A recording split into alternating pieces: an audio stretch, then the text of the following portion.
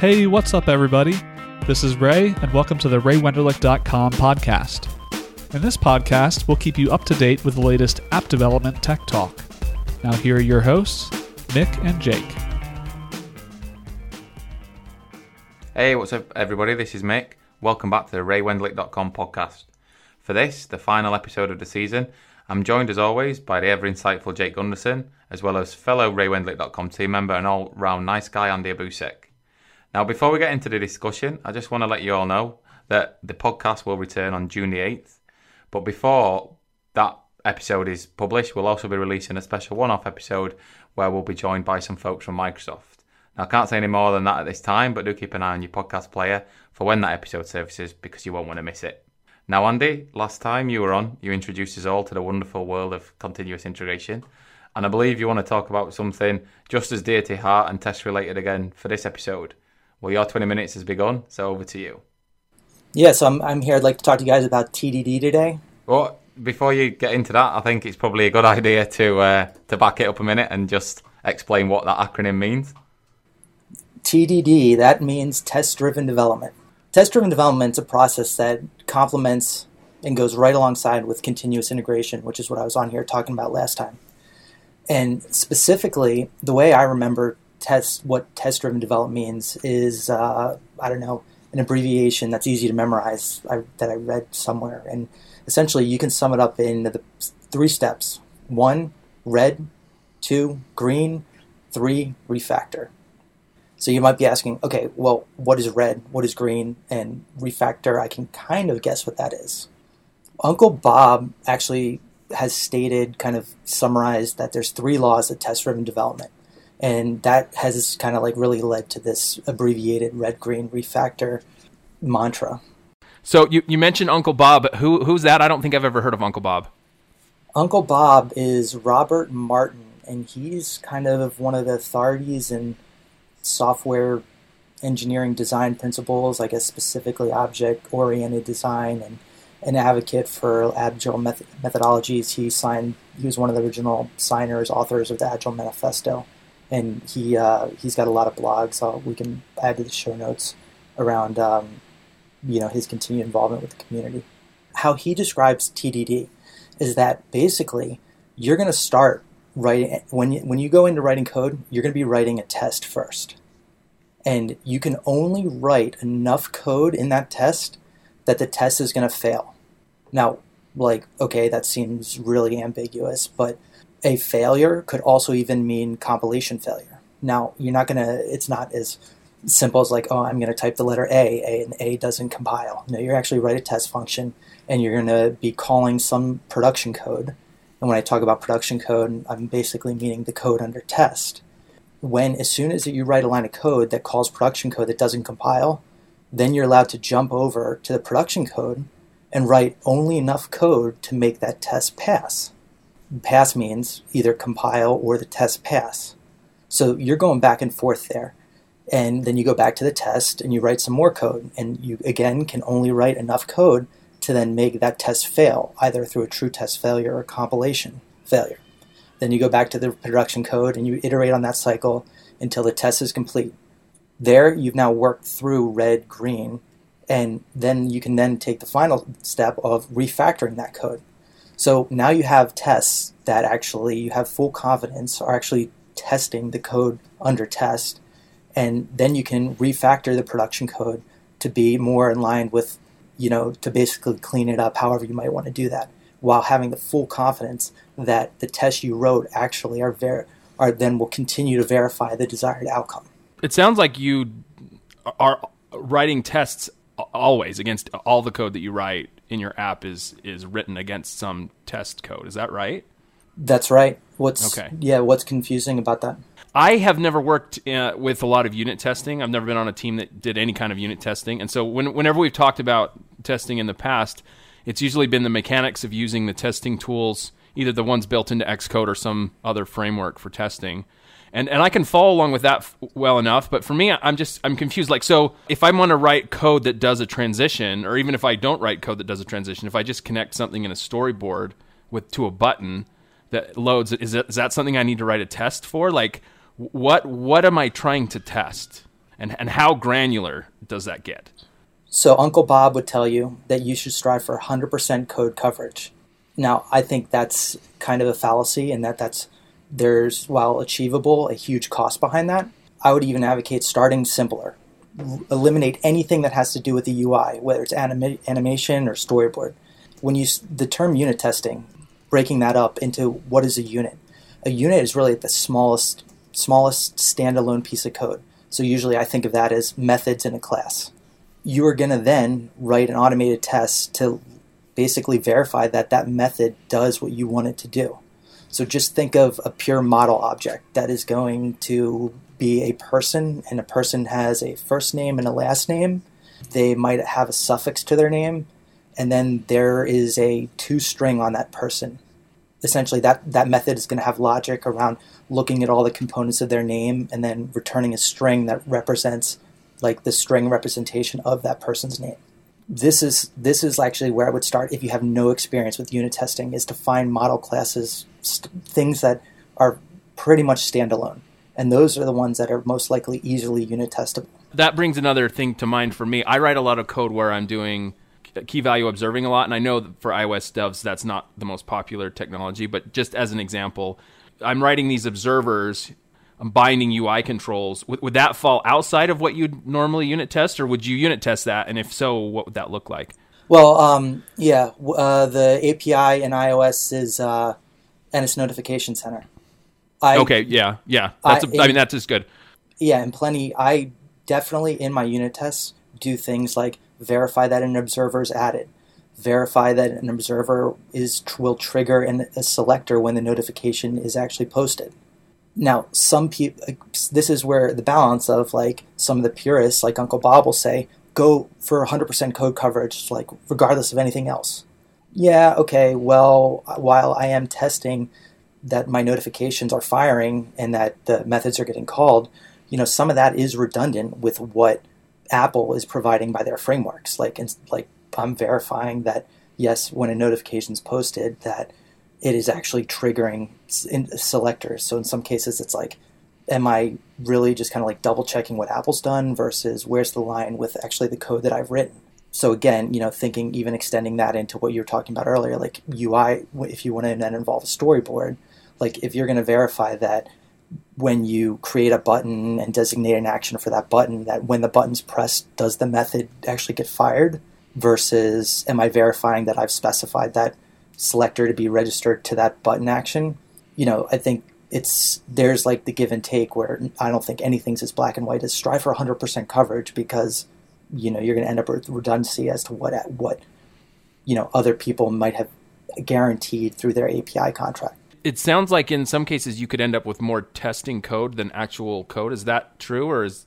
That's definitely true, and I don't have stats from any projects I've written on, but yeah, that's definitely true. So, for example, what might be like an if-else in a method, that is an if-else might be like 5 lines of code.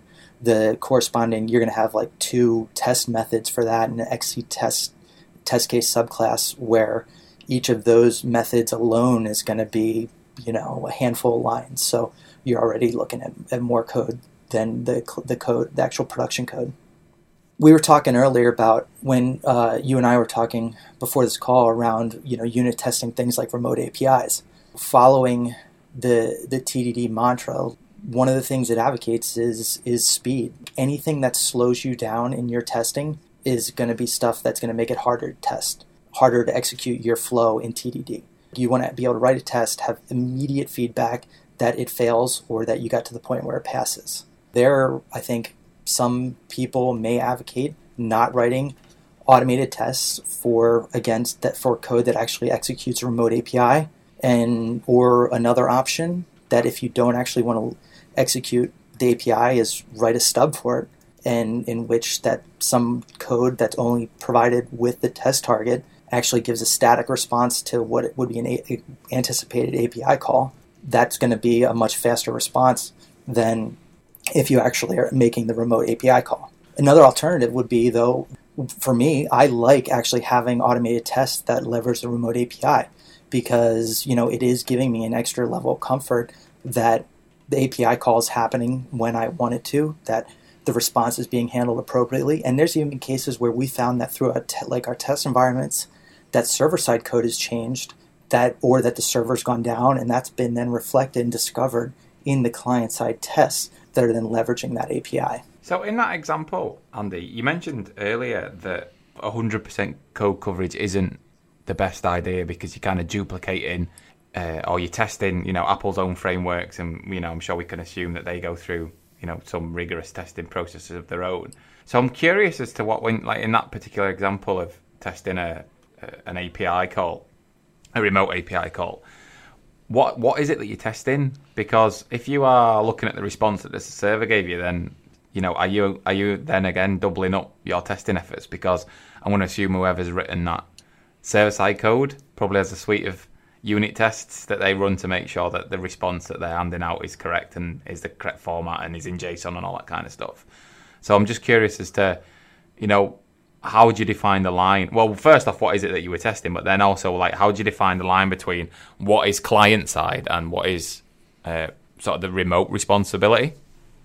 Yeah, it's certainly a valid point. And I think that's why when writing code or like collaborating with people on my team, I'm not one to like throw my hands up and be like, oh, well, the other API should be providing this response, so I'm not going to write a test for it. If in my natural TDD flow where I know that I need to code a unit or a class, and that part of that is going to be leveraging a remote API, if my TDD flow leads me to verifying that API response, that request is made to an API and a response is received and then parsed accordingly, I will write that test. Like, I'm not adverse to it, but I also don't think it might be the best place to start for someone coming in fresh. It's all, again, like layers of confidence that the more you build into your code, that the more confidence you can have, one, that everything's running correctly, and that then the code can be changed and you're not going to be introducing new defects.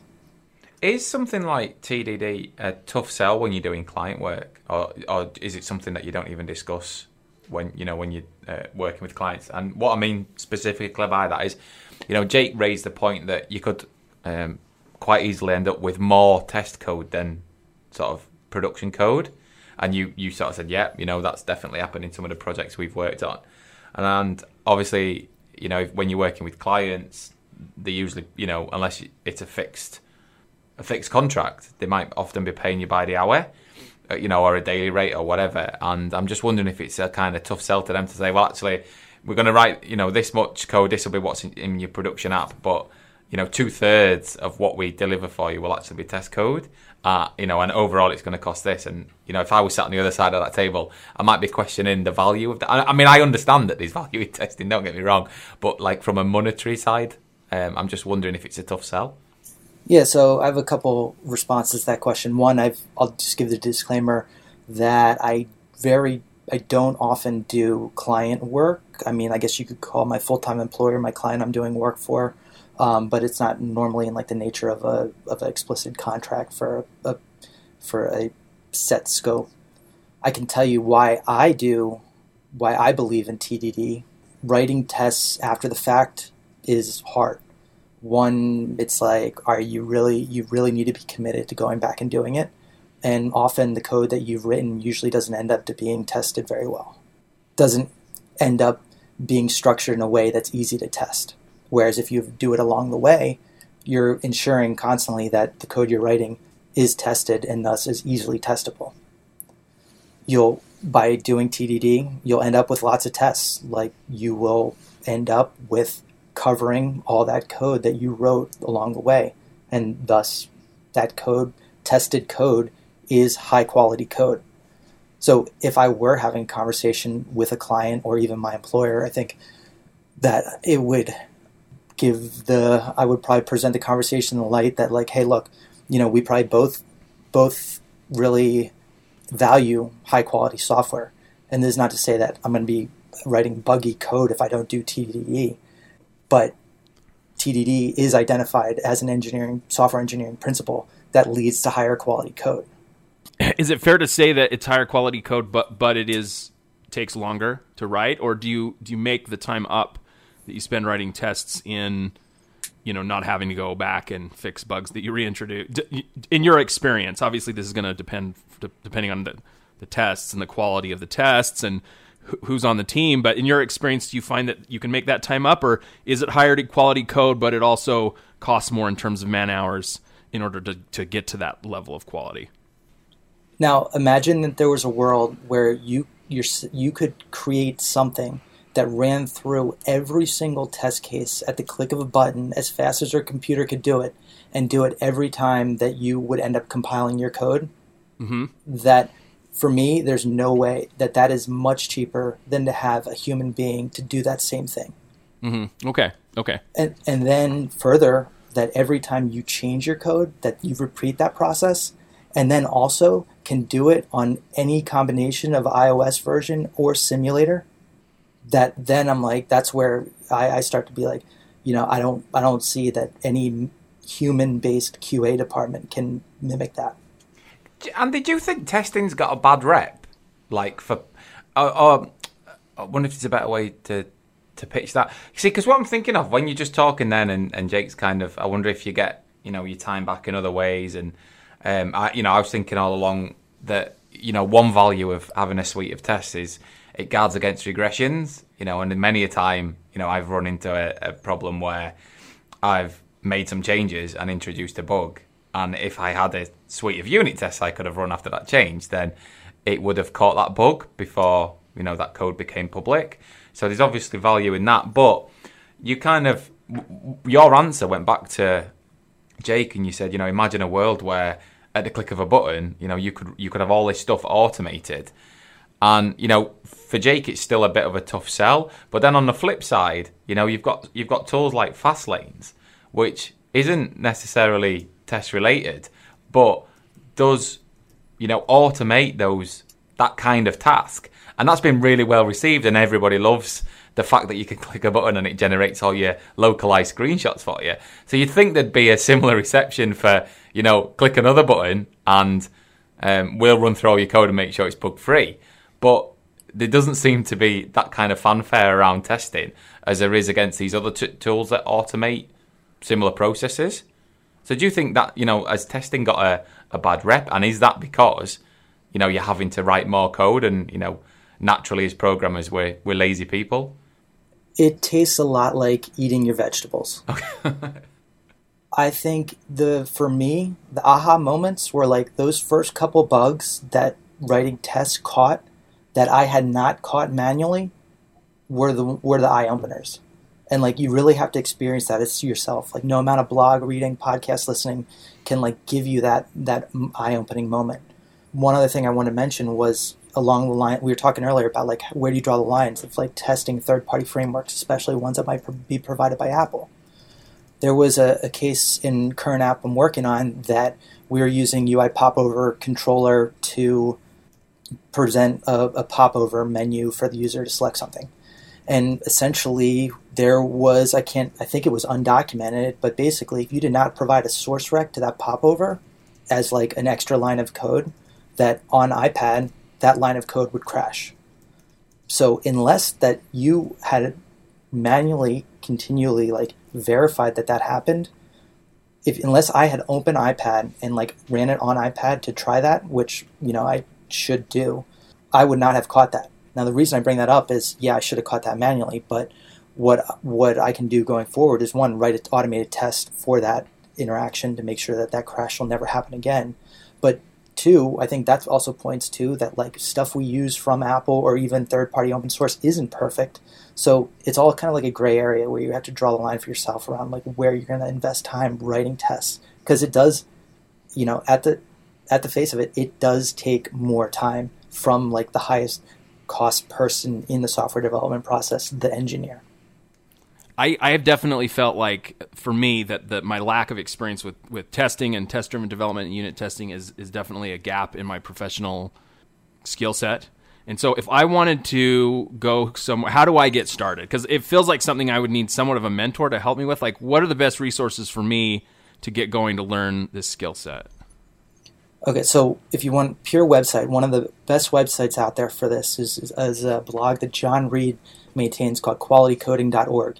and it's basically a blog solely dedicated to automated testing in iOS. It's a great blog. Check it out. Now, in terms of stuff that I would recommend that you could do, give it a try. You will have, I guarantee, an aha moment of finding a bug through automated tests that you would otherwise have not found till later, potentially after your app had launched. Another, don't go at it alone. So ping pong is basically a process that you can use with a partner in pair programming, where you're passing the keyboard back and forth just like you're hitting a ball on a ping pong table. And it relates to TDD and writing tests in that you can go through the TDD flow, red, green, refactor, back and forth with your partner. So the first person writes the test, second person fills in the production code, back to the other person to enhance the test, back to the other person to write more production code. Once you start to develop like this rapport with other people you're working on, and you might even start getting involved in like code reviews with code that has automated tests, another fun thing to do is that when you're reviewing a pull request, for instance, that has code that has automated tests with it, is go through those tests and see if you can then swap around the Boolean logic in the assertions in that test to see if there's one that you can get a false positive pass on. Because what that'll mean is that the person did not verify that the test fails when it should, and thus you're getting like a false sense of security because that test really is not verifying what it's intended to verify. All right, well, I think our time is up. Thanks, Andy. That was very informative. I have a much better picture now than I did when we started. All right, Mick, your 20 minutes have started. What do you have for us today? Okay, well, this is going to be our last episode, bar the special one-off. The first episode of next season is chances are it's going to come out just before or in the week of WWDC. So I thought it might be fun, as this is the last episode before then, to have a little bit of a roundtable discussion. It's something we've not really done for a while. And just get you guys' thoughts and what you'd like to see at WWDC this year in iOS, OS 10, and any rumours that you've heard. Now, before we get into that, I did a little bit of research to see what's come out so far. And unusually, because at this time of the year, all the sort of rumour sites will be flooded with stuff. The only thing that I could dig up was that everybody's expecting this year to be the year that Siri makes the transition to OS 10. So we'll see if that's the case. Another rumor was a 40% thinner Apple Watch 2. So this will replace what you can currently get now. And I think one of the most the things that shocked me when I first got my Apple Watch was how deep it is. So, if they can reduce that by almost 50%, then I think that'll be a good thing. And then perhaps the most controversial one that's come out is that this rumor that came out, I think it was sometime last week, that Apple have got a secret team working on App Store changes, and this is the XiAd team. So not surprisingly, the main thing that I know, obviously this is all rumor. We don't know if this is fact. We won't find out till WWDC. But it's their sort of main thing that they're going to look to implement is paid search result placement, which personally I think is a terrible idea, and it's just going to make the App Store much worse than it is now, where you've got all these free to play games making millions of dollars, and the really creative, really imaginative games can't even get into the charts because they're dominated by these free to play games.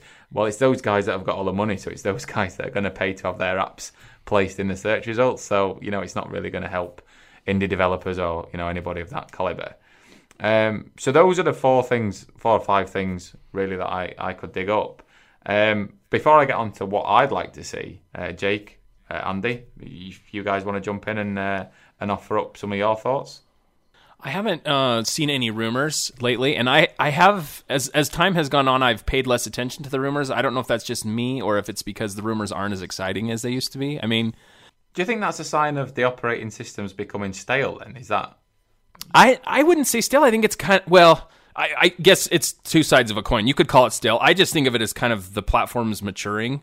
I mean, there was stuff that was like, obviously, we're going to want to do certain things, but the hardware, the software just can't quite support it yet, or can't quite support it in a way that's a good, smooth experience. But we just know. I mean, the watch is a good example right now where you know the watch is going to get thinner and faster, right? And that certain things that just are pretty crappy on the watch right now are going to work smoothly in some future time within the next 5 years, you know.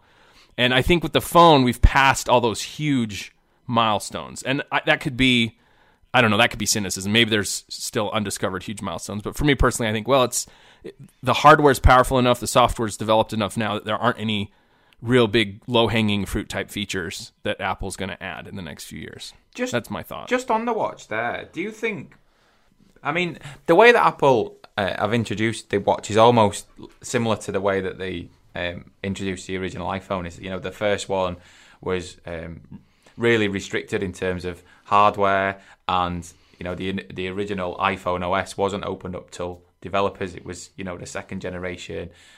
They don't really open them up as much as perhaps what they've done in the past. So, you know, again, Siri is a really good example of that.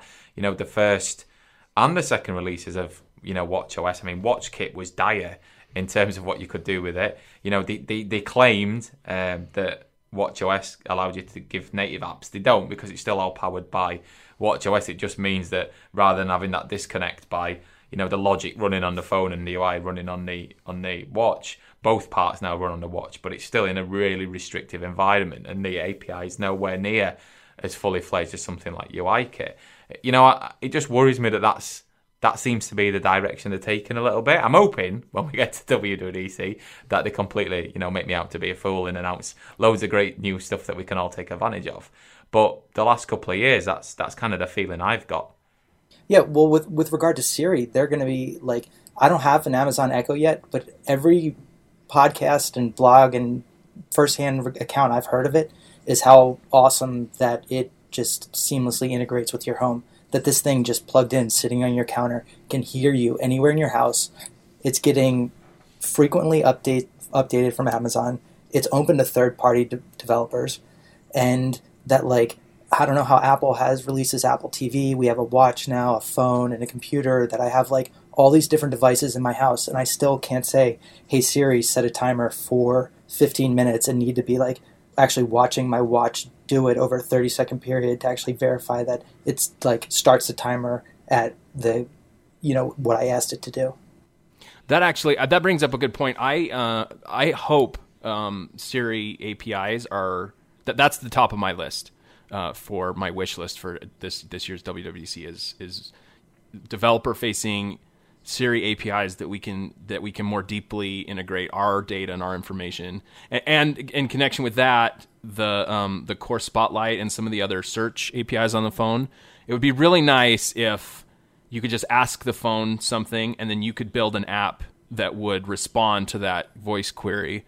And I picked up an Amazon Echo just a week ago. I've been playing with it just for this reason. It seems like this new technology, it's the space where cool things are happening and, like, new opportunities for new ideas seem to be growing. And so I was like, I got to get one of these and see what it can do and what I can, as a developer, do with it. But what I really want is all of these APIs on my phone, on my watch, and on my Apple TV. That's where I really want to be working. But as it is now, Apple hasn't opened that up. So that's definitely my number one thing. If we get that this year, I will be thrilled. I mean, depending on what form it takes. And you don't want to have to worry, oh, am I talking to Siri on my watch? Is my phone around? Or is my TV going to pick this up? And I have to use this query when I'm talking to Siri here versus there. Yeah, exactly. And the Echo integration, I mean, I haven't played with the developer side yet. I plan to, but it's very cool. I mean, you can kind of, from what I understand, you can set up the kind of, whatever kind of question structure you need to interact with your data, and then you kind of structure how you want those results presented. And so I've got a bunch of ideas of stuff that I would do with this Echo, or if I could, preferably with my phone and my watch, if Apple lets us do that. I think they will. It's just a question of when. Hopefully it's this year, but. So Andy, have you got a wish list for WWDC this year? like I said, I don't have an Echo. I'm kind of holding off. I'm trying to figure out, like, if I had $300 to spend right now, would I buy an Amazon Echo, an Apple TV, or a Sonos? And I'm kind of still undecided, so I haven't spent the money yet. I love the Apple ecosystem, and I would love it if they unified it through some sort of home present device that was a smarter Siri. I would love that. I have worn my Apple Watch almost every day since I got it, which was almost the day it shipped. It's hard. People see it on my wrist and they ask me, "Oh, how do you like it? Would you recommend it?" And it's hard for me to say yes. I personally like getting notifications on it. And, every time I work out, I track it on the watch. If you haven't checked out Activity Plus Plus, that was a new app that just came out. And if you get really into like if gamification working out helps you, check out that app. But I would, I think part of the reason that like people are kind of falling out of love with their watches may not be the watch itself, but it's like that, again, what we've all talked about, the hardware being slow, SDK being limited. Like, it is so frustrating to me. Like, the one that constantly I bang my head against is like how slow it is to set a timer. That if you on my watch, if I manually open the timer app, I'm waiting tens of seconds just for the app to launch. And it's like, how does that set that platform up for success? So I would love to see some both software and hardware enhancements to really compel me to buy a watch in the future. Because at this point, like, if the next watch came out, like, I'm not really sure like that thinness or different stylistic changes would compel me to buy that. Yeah, I think that's a valid point. I'm not sure if the only thing that changed was that it was 40% thinner. That would be enough to, because I mean they're not cheap, and there is a lot of things coming out now. A lot of smartwatches, or if you're using it primarily for health and fitness tracking, the whole Fitbit range. Fitbit have just released their new Blaze, which is apparently sold they've sold over 1 million in the first month. So, there are competition in that specific domain against the Apple Watch. And, when it comes to the watch, I don't know if the brand is enough, to keep it sell. I mean, we don't really know how well it's sold anyway, because they kind of roll the sales figures. With kind of the other miscellaneous stuff, they don't really break them out like they do with the iPhone and the iPad and the Macs at the minute. So nobody really knows the true figure anyway. But the only other thing I'd be looking for, I was on here to talk about automated testing, and I talked about CI last time, would be enhancements to the tool suite to do that better. I think one thing right now is every time I have to run automated tests from Xcode, that the simulator boots up and the tests run in the context of that simulator. Same thing on my CI box. Like you heard last time, that I need physical devices or simulator to run on a given CPU. I can only run one suite of tests at a time. If Apple I would love to see some changes there. I heard of another IDE, I think it might have been .NET, where like literally the tests are running every time you save a file. So you're seeing like test pass or failure within the context of the IDE that fast, where you don't even manually need to write tests. So I think in the past years with Xcode Server and even the enhancements to XC test, that we'd probably see some improvements this summer as well. I mean, I did have it on my list that Xcode 8 should focus on improving what we already have, rather than trying to introduce some new almost novelty-like features again that they seem to have been over the last couple of years.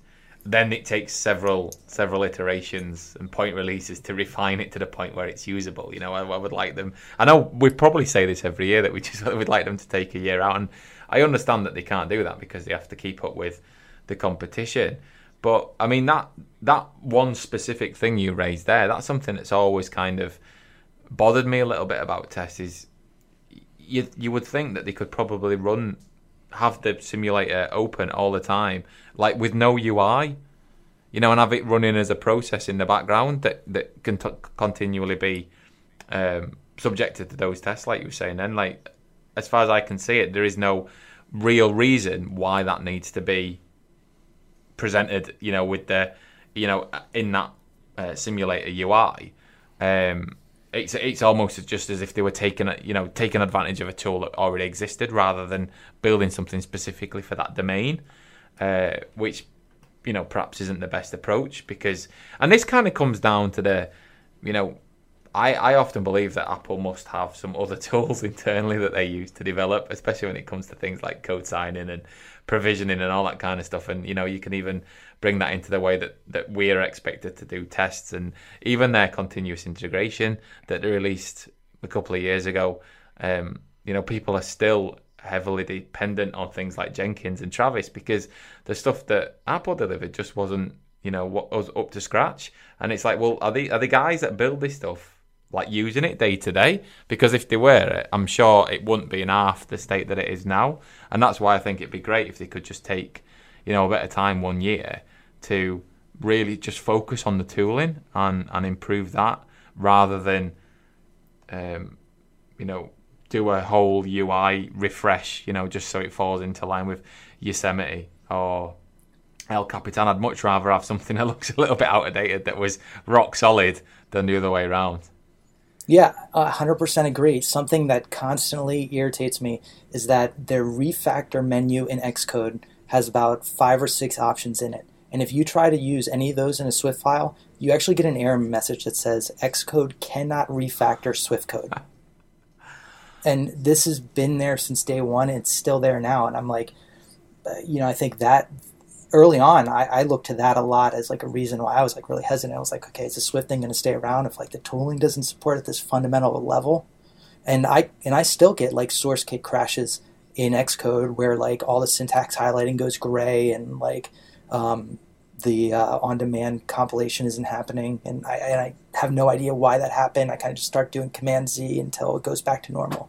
But I mean, that is something that really winds me up, because you look at, a company like JetBrains, with app code, like that whole product that one of the big advantages of that product is how good it is used. You can use it for refactoring, and as soon as they supported Swift, they had far more refactoring options than what's available in Xcode. And yet Xcode has come out of a company that also developed the language. So if anybody's tooling should be like, leaps and bounds ahead of anybody else's, it should be Apple's. But it's like they're so far behind. It's unbelievable. And this is why I kind of think that surely the guys can't be using the same tools internally that we have to use externally, because you'd just be banging your head against the wall all the time. All right. Thanks, Mick. Your 20 minutes are up. Thanks again for joining us, Andy. It was nice to have you again. No problem. Thanks for having me. If you have any feedback or comments on the podcast, then please get in contact with us at podcast@raywenderlich.com. And don't forget to leave reviews on iTunes. We actually got a ton of new reviews this week, so thank you so much. This is the final episode in this season. We will have a special episode coming out at some point in between now and the next season, but the first episode of our next season will be coming out June 8th. So look forward to that, but we will take a little break in between. We hope you have enjoyed this episode. Thanks for listening, and we'll catch you next time. And that's a wrap. Thanks again, everybody, for listening to the RayWenderlich.com podcast. We hope you enjoyed it, and don't forget to leave a rating on iTunes. See you next time.